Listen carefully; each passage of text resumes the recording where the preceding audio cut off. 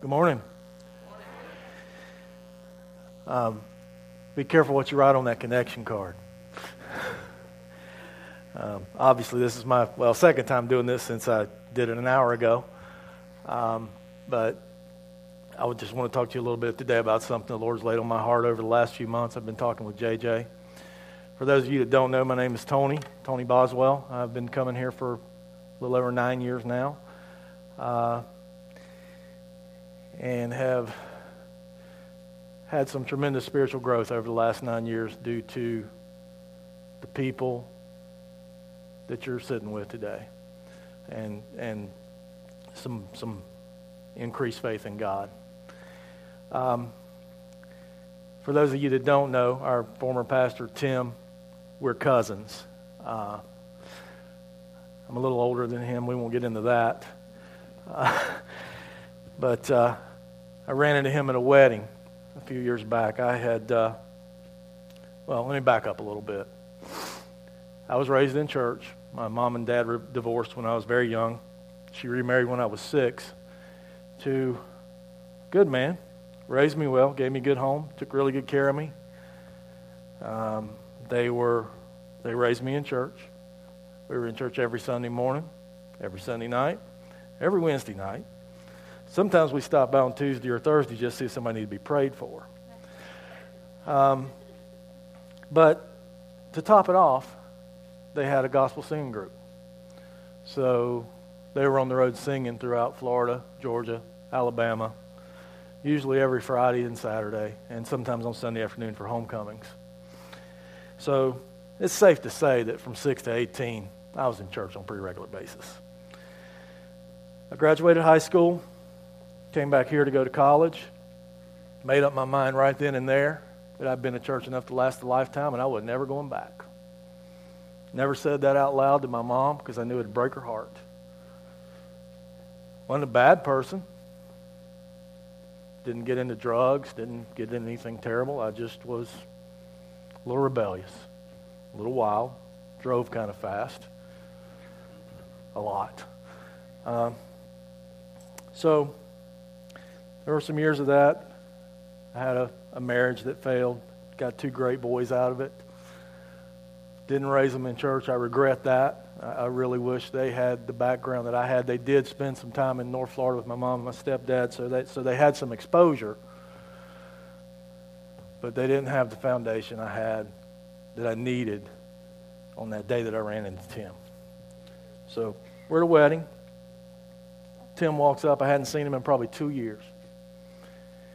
And he explains to me that he's pastor of a small church in Winter Haven. He'd like me to come visit.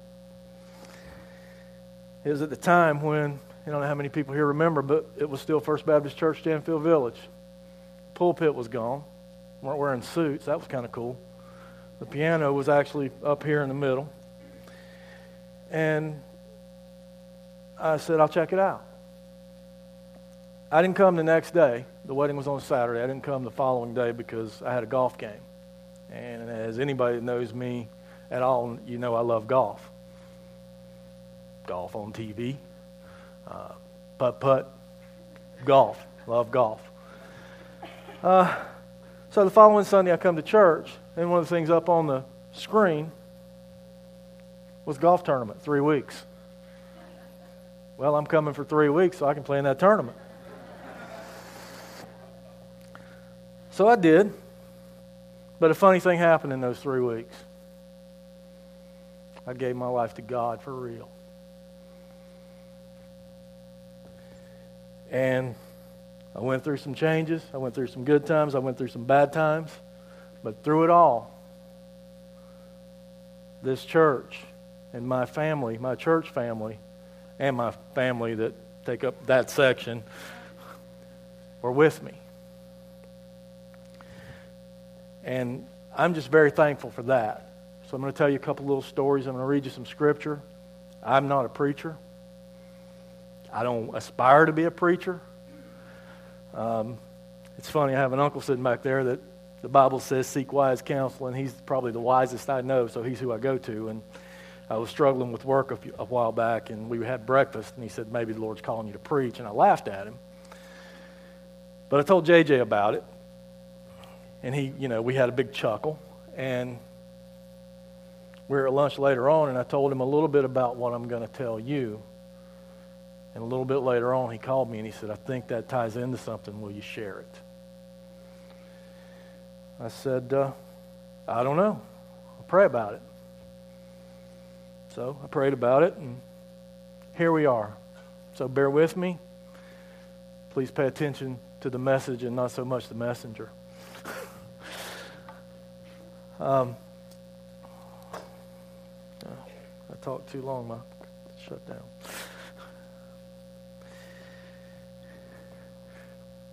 As we grow, we go through some tough situations. God has a funny way of knowing. It's not really funny, but God knows what we can do, what we can bear, and what we can go through. As I began to grow in my faith here, I got into a family group,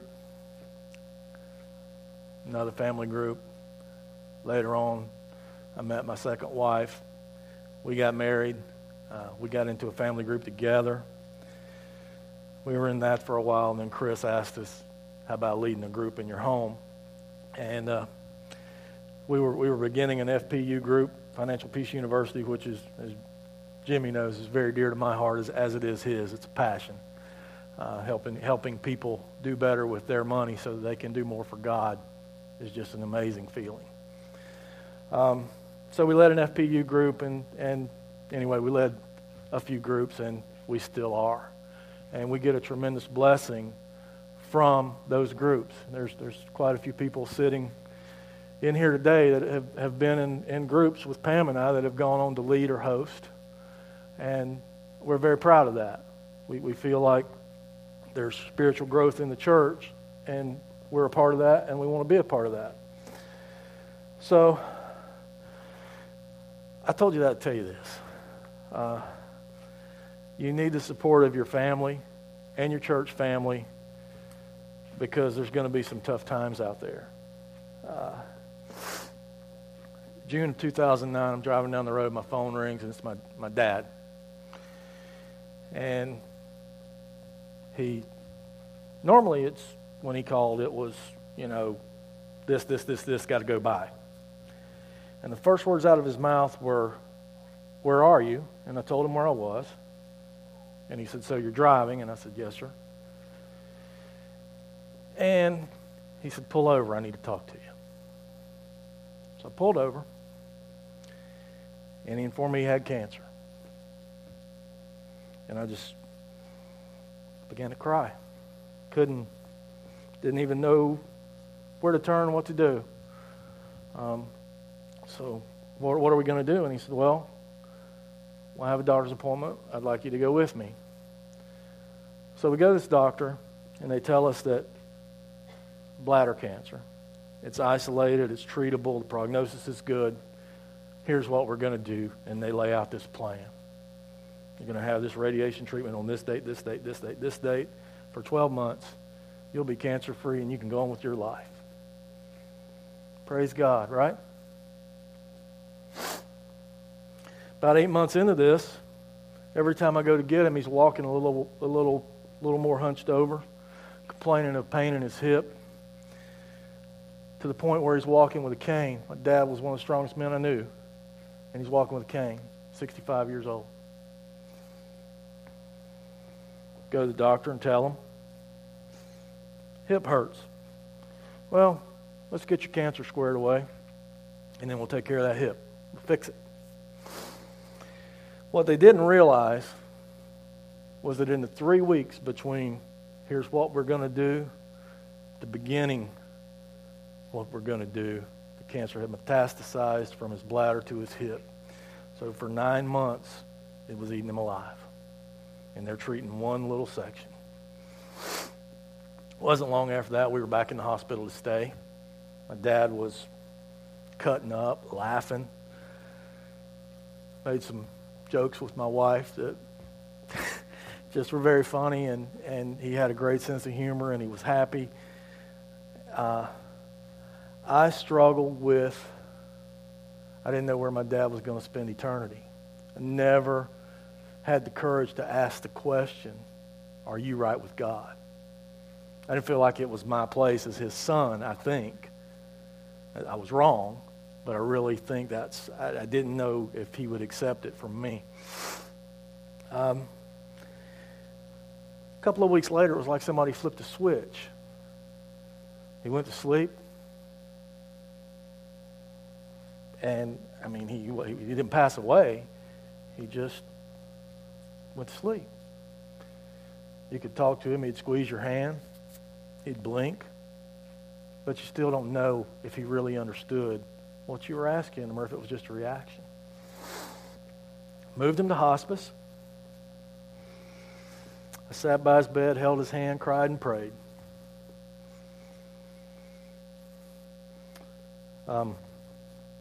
Two-part prayer. I asked God to give me the opportunity to confront my dad about his faith. And if he wasn't going to do that, to give me the answer that I was looking for so that I could have peace. That's selfish. That's very selfish, but I wanted to know that my dad was right with God. A couple of days later, I'm sitting in his room on the couch.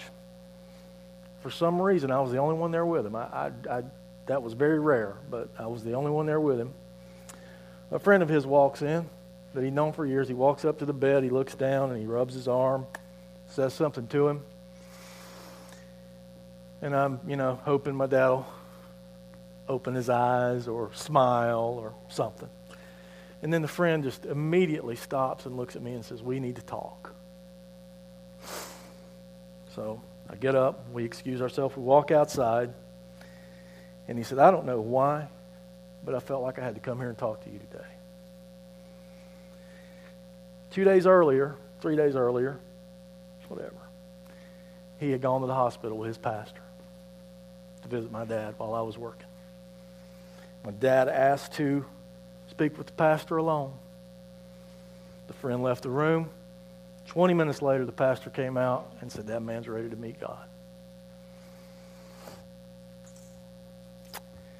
I tell you, there's nothing like knowing that what we're doing and what we're going through is going to get us to the end, and we're going to have eternal life. And there's nothing like knowing that those that have gone on before us, that's where they're going to be. My dad's healed today. He's not healed in the way we prayed for, in the way we wanted, but he's healed. So, moving forward, that was late 2010. My mom had a couple of knee replacements, which she attributed to wearing out her knees praying for me. Then she began to have some trouble with her back, and they did a couple of operations. They even tried some experimental things. And, we were praying for a recovery, but she just kept seeming to get worse. And in the back of our mind, we kind of felt like it was bad and they just weren't telling us. We didn't know. And I remember it like it was yesterday. I remember a lot of things like it was yesterday. I guess yesterday was pretty busy. It was 6 months to the day from the day we buried my dad. My phone rang, and it was my stepdad. He's sitting back there. He made the trip down to hear this. And he said, "Your mom has cancer." The difference was I knew where my mom was going. She was going to bust the doors down and take over. 8 weeks later, we lost her. Mercifully, it was quick. It wasn't a whole lot of suffering. I mean, she suffered, as they do. Pam and I made that 3-hour trip, I don't know how many times over those 8 weeks, but there was a peace in that car. There was a peace when we were there. There was a peace when we were here and praying. Because we knew where she was going. The reason I tell you that is I never could have made it through all of that. That's a pretty stressful 6-month period. Without my church, my pastor, the staff, the family group that I was involved with at that time. It was huge. Sorry. So, that being said, what I'd like to talk to you about today is faith. I believe I'm a man of faith. I know where it came from. Don't know how I got it, but boy, I'm glad I do. I'm in sales, in the construction industry, so I deal with a lot of different types of folks. Pam and I, we do a devotion every morning. We pray, read our Bible. Part of our prayer almost every morning has to do with God, let people see you through us. And since we don't get to see our kids every day, we ask also that God puts somebody in their lives that they can see him through. That being said, I'm standing in a customer's office a couple of weeks ago. I've known the guy for 15 years. We've never had a theological discussion. I want people to see I'm a believer, and if they ask me, I'll talk to them about it, but I'm not overbearing, and I'm not going to just knock somebody's door down or try to shove anything down their throat. So we're standing in his office talking. He had some issue with his lights I was trying to help him with. And I look up, and there's a wooden plaque on the wall that's engraved. It's very intricate, very nice, beautiful plaque. And the engraving is James 1:12. James 1:12 says, "Blessed is the man who remains steadfast under trial, for when he has stood the test, he will receive the crown of life, which God has promised those who loved him." Now that's just Scripture telling you exactly what I just told you for the last 5 or 8 minutes, or however long it's been. We just have to believe, have faith, and remain steadfast no matter what we're going through. And in the end, our faith is going to sustain us. The more faith we have, the bigger our faith gets, the more we grow spiritually, the stronger we get. The stronger we get, the stronger our church gets, and then our church grows, and we have to build a big new building hopefully one day. When I began to prepare for this, JJ gave me a book written by Andy Stanley. And I like Andy Stanley. We set the DVR for him for every Sunday morning, and we try to watch it. But there's a quote in that book that really resonated with what I'm trying to tell you today, because Andy Stanley's a little more eloquent than me. So I want to share that with you now. It goes like this. Acts of obedience allow our faith to intersect with God's faithfulness. It is at this intersection that we see God work. And when we see him work, our faith gets bigger. It's a cycle, like a wheel. The more momentum it gains, the faster it turns, the bigger it gets. But to me, I want to add a little to it. To me, faith's a wonderful thing. Faith's a great thing. But faith's only part of the equation. We need trust as well. And the reason I say that is, for example, everybody that has basic science knowledge knows that water is hydrogen and oxygen. Can't have water without both. Well, to me, we need spiritual water to grow. And the two elements that spiritual water have are faith and trust. You can have one without the other, but they're a lot better when you got them both. They're a lot better when you got them both. Or another analogy, and again, this isn't what I do. You want to buy lights, I'll sell them to you. So I'm kind of muddling through here, but just bear with me. To me, another way to put it is in a grammatical sense. Faith's a noun, person, place, or thing, while trust is a verb. an action word. Trust is faith in action. And if you got them both, you can't be stopped. You cannot be stopped. So, why did I tell you all that? To tell you this.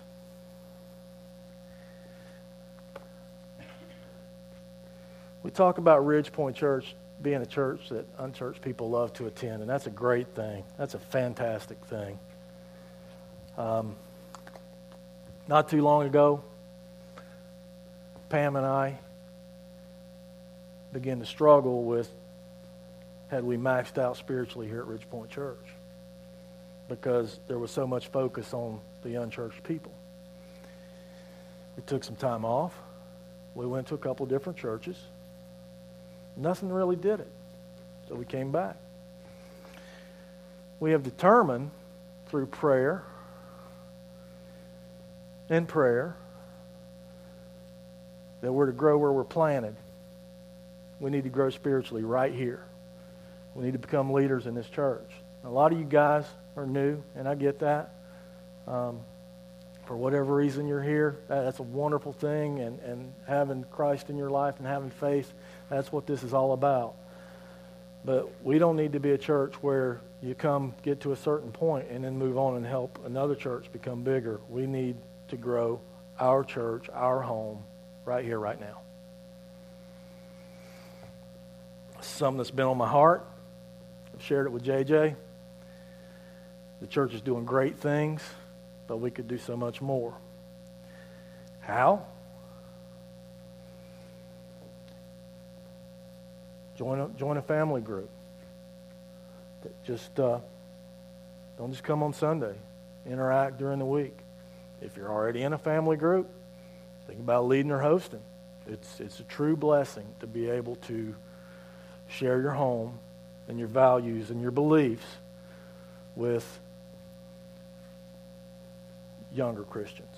And I mean younger in both senses of the word, because I'm probably one of the oldest guys here. I just ask that you step out on faith, find something you're passionate with or about, and get involved in that aspect of this church. If it's the kids, if it's the youth, if it's taking up the offering, if it's sweeping the floors or coming in one day a week and helping answer the phones. I'm sure JJ and Chris could use any help anywhere. And I also guarantee you that if JJ or Chris ask you to do something, you should really think about doing it. Because I'll guarantee you they've prayed about it before they even asked. I know they prayed before they turned me loose up here.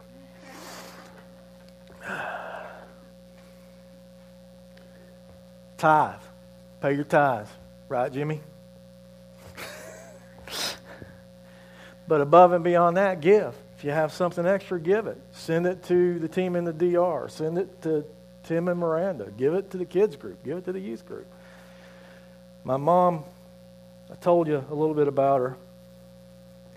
She said something to me about tithing many, many years ago.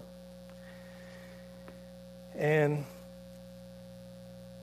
I was like, I have to borrow $100 to get to next week. I can't pay tithes. But I tell you, since I've gotten right with God and I've become involved in this church, I haven't missed a tithe, but I also haven't missed a bill, and I'm in the best shape financially I've ever been in my life. I'm not rich, not by any stretch of the imagination. Well, I am rich, but not physically. My mom always said, you can't outgive God. She's right. Another thing, read your Bible and pray every day. Every morning when you get up, spend some time with God before you hit the road. It'll make your day so much better. God will prepare you for whatever's out there that you're going to face. Some way, somehow, what you read that morning is going to tie into something that hits you in the face that afternoon. So, when JJ was coaching me, he said, have a point. So here's my point. So if you don't take anything away from this other than one thing, this is the one thing I want you to get. It's our faith determines our actions and our attitudes. And as long as we have our faith, that's all you got to remember. Our faith determines our actions and our attitudes. I'm elaborating again now. But as long as we've got our faith and our trust in God, everything else is going to take care of itself. I'm going to share one more thing with you, and I'm going to let you go. A couple of weeks ago, the group that went to the DR was up here, and they shared their story with us. And that was fantastic. Josh back there is one of my best friends on the planet. Love him like a brother. Nothing I wouldn't do for him. And he's the same way by me, I guarantee it. I had all intentions going on that trip. Didn't work out. Just work got crazy. I didn't have time to do what I needed to do to leave town for a week. Just could not physically get it done. I wanted to go. I wanted to go badly. Just did not work out for me to go. So, put together a golf tournament, help raise some money, help that team get there. And they did some fantastic work while they were there, as they told us a couple of weeks ago. Fast forward to July 26th. I was playing in a golf tournament with a customer. Was at Cypress Wood out by Dundee. Called my wife as I got close to the tournament to let her know I was okay. Always do when we're in the car for any amount of time. We let each other know, we got to our destination and everything is good. She let me know that she was in our car on her way to her home away from home Walmart.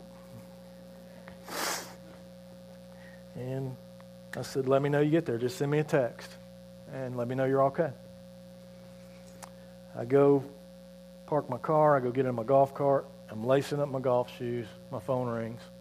I don't recognize the number, so I don't answer. They call right back, which makes me mad. I tell my kids, if you call me and I don't answer, call right back. I know you need me, but it wasn't a number that I recognized, so I didn't. So I hit ignore. They called right back. I'm like, okay, this better be good. Somebody better have burnt something down. If I have to leave a golf tournament to go open that warehouse to get a breaker, I'm going to be ticked. Pick up the phone. Voice on the other end, she tells me her name. Your wife's been in an accident. I was able to put two and two together and realize that for her to have my number and be calling me from a phone that I didn't recognize, that Pam had given her my number. So Pam was okay, but I was still very, very concerned. I asked to speak to her. I spoke to her. She assured me the light was green and it wasn't her fault. But it was at that moment that I realized that car, it didn't matter. All that mattered was my wife.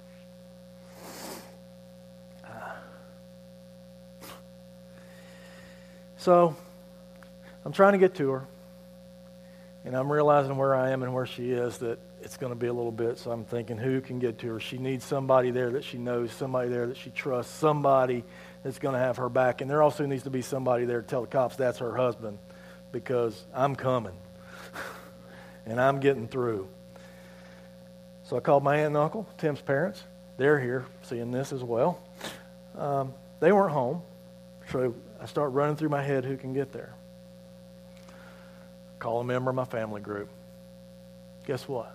Before we hung up the phone, he was almost to her. No questions asked, no.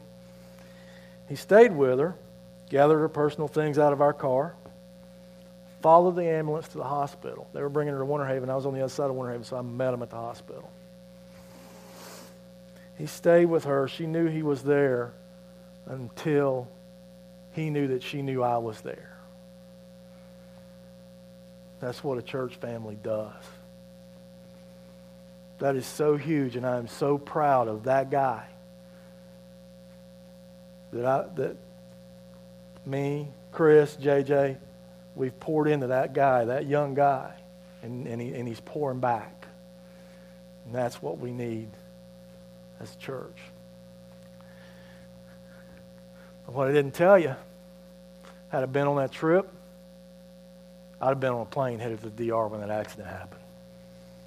God knows what's going on. God knows what tomorrow holds. He knows what next year holds. All you got to do is reach out and grab on and go for the ride.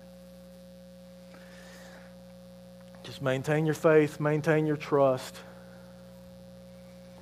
and just always remember our faith determines our actions and our attitudes. Let's pray.